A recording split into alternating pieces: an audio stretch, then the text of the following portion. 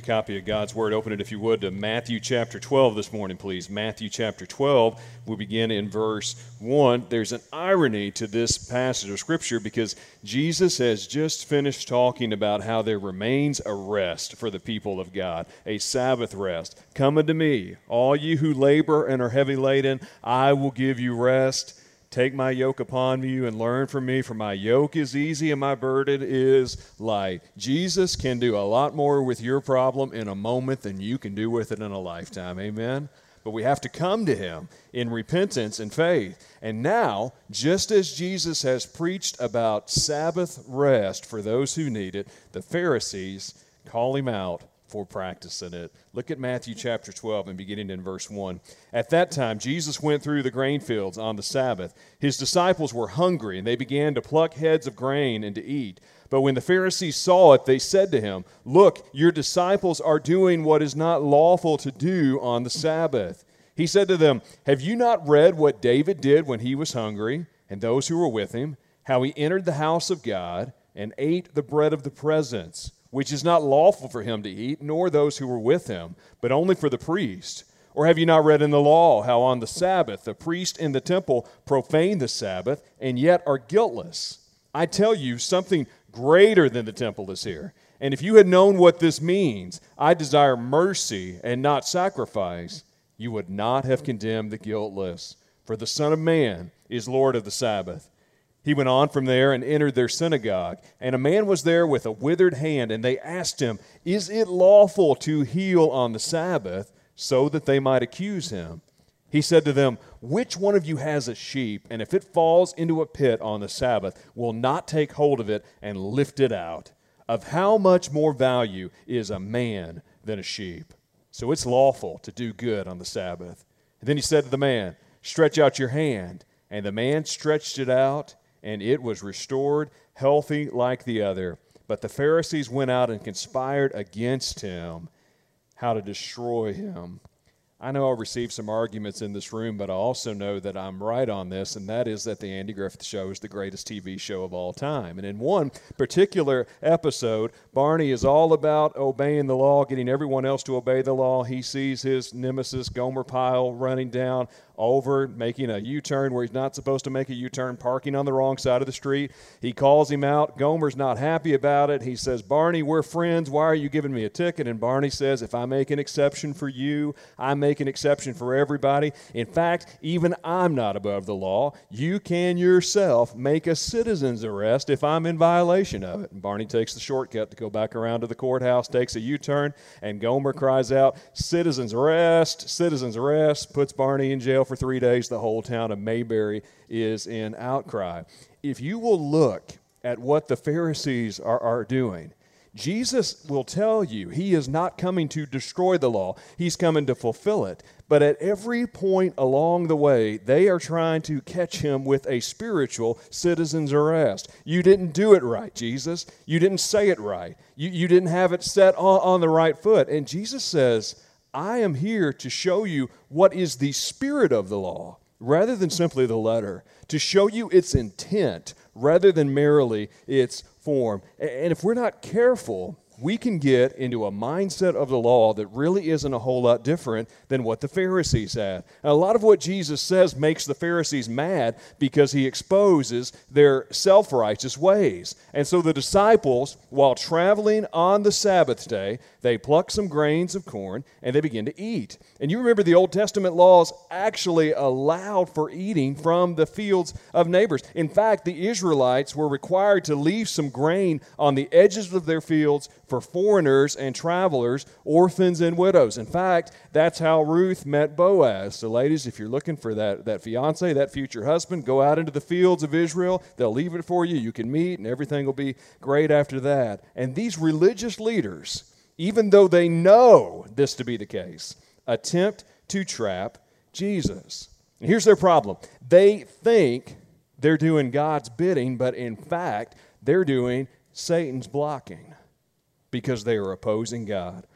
A lot of people do things in the name of God that doesn't have anything to do with God, and the only way you can tell whether or not they're right is to back it with God's Word. Don't listen to somebody just because they say they're a messenger from God. See if it backs the Word of God. And that's exactly what Jesus does, the Word Himself, to the Pharisees when He goes back to the Old Testament. Now, we've seen even at the beginning of creation that God rests on the Sabbath day, not because He's tired, but in order to set an example of what work and rest should look like. And that's why the commandment is, remember the Sabbath day to keep it holy. That is, to keep it sacred, to keep it set apart, because it is set aside as a day of holiness before the Lord. Now, rest assured, Sabbath rest was mandatory in Scripture. But what the Pharisees had done was to add this massive set of extra stipulations to the Sabbath law. They were the IRS of their day, so to speak, so that people would not be able to violate it. And in the process, they went after the letter of the law rather than the spirit of the law. They went after its form rather than its intent. Happens a lot of times in church if we're not careful, because how we do things isn't nearly as important as why we do things. The methods are always changing, constantly, over and over again. But the why of the message never does. And Jesus will say to them and to the Pharisees, they've spent so much time working out how they do things that they forget about the why. And if you don't know why you're doing it, who cares about how you're doing it? So he says to them in Mark 2:27 in a different passage, do you not realize that Sabbath was made for man, not man for the Sabbath? These laws were meant for a blessing, not a burden, for your joy, not for the thief of joy, not for a duty, but for a delight. And he says to them, you're so focused on what you're doing or how you're doing it that you've forgotten why you're doing it in the first place. Easy to do that in church life. Easy to do that in life in Christ, period. To forget about the why. He says to them, you're so caught up in expanding the law of Moses, but behold, someone greater than Moses is here. You're obsessed with surpassing the wisdom of Solomon, but someone greater than Solomon has arrived. And by choking out this intent of the Sabbath, they miss the whole point of the rest that Jesus offers in Matthew 11, which is fellowship and communion with God. And we can too. And then he uses the example from the Old Testament in which the Pharisees were supposed to be well-versed to prove his point. He said, don't you remember that David ate the bread of the presence, those 12 loaves that would have been baked each Sabbath to remember God's covenant? He says, have you not read in the law how on the Sabbath the priest in the temple profane the Sabbath, and yet they're guiltless. They eat the bread, and yet God doesn't hold them guilty. And now he says something greater than the temple is here. Someone greater than just the synagogue has arrived. And then Jesus gets to the heart of the matter, as he so often does. He says, if you had known what this means, that I desire mercy and not sacrifice, you would not have condemned the guiltless. What a statement. So mercy is greater than sacrifices. You know, sacrifices and altars are not ultimately what God wants. It's not about what you can give up or just how simply you can deny yourself. Instead, Psalm 51:17, David says, the sacrifices of God are a broken spirit, a broken and contrite heart. O God, you will not despise. He'll go on to say, create in me a clean heart, O God. Renew a right spirit within me. More than your sacrifices. More than your altars, more than how you go about keeping the law, is your spirit right today. Pharisees kept every law there was, but their hearts were in the wrong place. Later on, Jesus will say, if you had known what this means, if you had really known what this means, you would not have crucified the Lord of glory. You know, God gives his people Sabbath rest in order to relieve their burdens, not so that observing the Sabbath would become a burden. He who neither slumbers nor sleeps does so that you might have rest. And if you spend a fraction of your time worrying about your problems rather than leaving them to the Lord, it's really wasted time. That's why he says, cast your burdens on him, because the Son of Man is Lord of the Sabbath. You know, some of us today, we're so focused on working that we miss out on the rest that God offers you in Christ. You got dollar signs in front of your head. You want to provide for your family. You want to do the absolute best you can, but you're so close to money that you can't tell whether or not you're earning it or whether you're falling in love with it. And if all you've got is money at the end of the day, you don't have a whole lot. Some of us are on the other end of that. We're so lazy that we don't get to enjoy the rest God offers because we're constantly having to catch up on the work you've done. Sabbath rest anticipates something. It anticipates that you've worked the rest of the week, and therefore you need rest. Jesus asked them a particular question to put them in their place. He says, if you're there on the Sabbath day, and it's a holy day, would you not rescue your sheep from the pit on the Sabbath? And indeed, that's what Jesus does with us. Psalm 40, he brought me up out of the pit, set my feet upon a rock. He relates it to the breaking of the law's curse. And Jesus will say, of how much more value is a man than a sheep? Now, in our culture, maybe not a whole lot. But in the biblical culture, it was. So it's lawful to do good on the Sabbath. In fact, for you not to do good on the Sabbath would be a violation of God's law, because James says, for the one who knows to do good and doesn't do it, to him it is sin. So you got someone arguing on one side of your shoulder, do good, someone on the other side of your shoulder saying, don't do good, and you're caught in this place of tension, and Jesus spells it out for you. If you have the opportunity to do good, do it. Just understand why it is that you do it.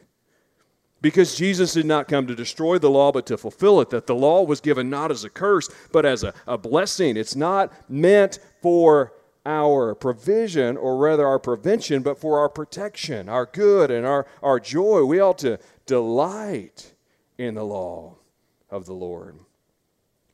You know, this past week, Jen and I have started meal prepping our meals. Well, I help somewhat, and then she preps, and I do the dishes or whatever I'm supposed to be doing. But we've done that in order to be able to save some cost on a house purchase. There's a hole in my wallet right now. You know, if any of you want to come and visit once we close on this house, you're welcome to. Bring your own furniture, because we don't have any and we can't afford any. But we looked at our budget put together and decided, if we didn't go out to eat nearly as much as we did, we could do this meal prep. And so we're in the goal of budgeting and saving money. And I want to give her props. This week, she has done absolutely outstanding about making sure that we're in communication and knowing what's spent and all that. But I constantly catch myself, whether or not I am going after the letter of the intent or the spirit of the intent. If it becomes something legalistic where, man, if you get that $4 cup of coffee at Starbucks, we're going to be kicked out of the subdivision. That's not the intent of it. And I think there is this constant tension for people in keeping the law. What happens if I don't keep the law of God? What happens if I don't keep it in its exact form? Then it becomes legalistic. And so now it becomes not just about the God I serve, but about how I dress a certain way or sing certain songs. I mean, it's not even about, for some people, whether or not I believe the Word of God. It becomes the version of the Word of God. It becomes an entire layer of laws that God never intended for you to have. And if you live your life thinking that God is always out to get you, if you break one letter of the law, you don't understand that you've already broken the whole law anyway. You may as well break them all. Because mercy is greater than sacrifice. When you start measuring the letter of the law rather than the spirit of the law, you've missed the whole point of the law. How many of you remember blue laws in America? Don't raise your hand. You're going to give away your age. Blue laws. For those of you that are under a certain age, it meant that everything was closed on Sunday. And so guess what people did? They didn't have anything else to do. They came to church. You know, I'd like to create some blue laws for travel ball. That's just my opinion, but that's a whole other sermon. But keeping the laws in the world is not enough to take away your sin. So you have to underscore the law of God with the mercy of God. It's not given in order for us to be saved, but because we are saved. We shouldn't serve God because we have to, but because we want to. Because our affections have been set on things above and not on things of the earth. I remember as a 10-year-old kid, there was a Wednesday night when we missed church, and I thought that I was breaking God's law, and I was worried that entire night that I would be sent to hell for missing church. It's because I was serving God out of obligation rather than out of love. You got to ask yourself, are you here today because it's your duty or because it's your delight? Listen to what one author said. Instead of being a list of rules that were basically unobtainable for us in our own strength, God's laws are now written on the fleshly tablets of our hearts. As Scripture says, they become our delight. They become our joy. And we obey them because it is our desire to do so. David says, I delight to do your will, O God. Your law is within my heart. So many of you worried about, if I do the will of God, I'm going to miss out on my life. It's such a struggle. It's such a burden. David says, no. When you surrender to it, and when you submit to it, and when you give it all over to Him, it's not a burden. It's a joy to serve the Lord. And heaven forbid, why is Sunday morning oftentimes the most miserable day on earth for many of us? If you just look at our faces. It's because we're under the curse of the law rather than under the yoke of Christ. It's because we view it as a burden rather than as a blessing. It's because we think the law is about prevention rather than protection. It's because we see it as a source of misery rather than as the fount of all joy. See, what you have to understand is this. People will look at your reputation and they'll call you out for things that you have done, and your response shouldn't be to be offended at them or shouldn't be you're off track. It ought to be, is that all you've got? Because let me tell you, I've done a lot worse than that. Because in the sight of God, if you've broken one of the law, you've broken them all. But God, in His mercy, hasn't given us what we deserve. He has given us grace. And so the question is today, not what laws are you keeping. The question is today, where is your walk with God? Because Christ has set you free. And you're no longer under the law of slavery, but the law of liberty. And the greatest commandment of all, the greatest law ever written in Scripture, is the law of love. What's the most loving thing I can do for this person? Hey, it's not unkind to speak truth to someone, and yet it's harsh not to back up that truth with love. Jesus shows us the illustration of the man with the withered hand who had likely been condemned by the rest of society. If you had some kind of physical deformity or skin issue or malady in the ancient world, it was because not that you had a medical condition, but because you had a curse on your family. It meant you weren't living right. And so you were often cast outside of the camp because of this. This man with the withered hand, not being able to socialize with society, not being able to be there with people. And Jesus says, what is it lawful to do? And He heals them. The Pharisees' problem isn't that Jesus healed, it's that He didn't do what they wanted Him to do at a given time. He didn't treat the man the way that they had been treating the man.